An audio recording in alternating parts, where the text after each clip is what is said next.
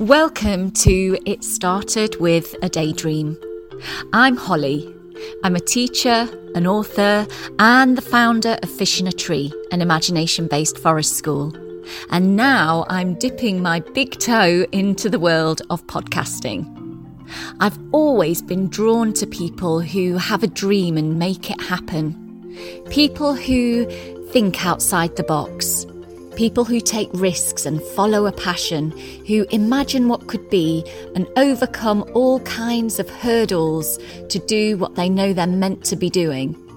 In this podcast, I interview those kinds of people, the risk takers, the dream makers, the imagination realisers. So it's really a podcast where I get to be very nosy and you get to be nosy with me.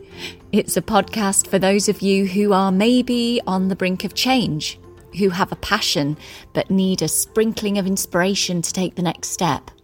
Or maybe you just want to enjoy listening to the journey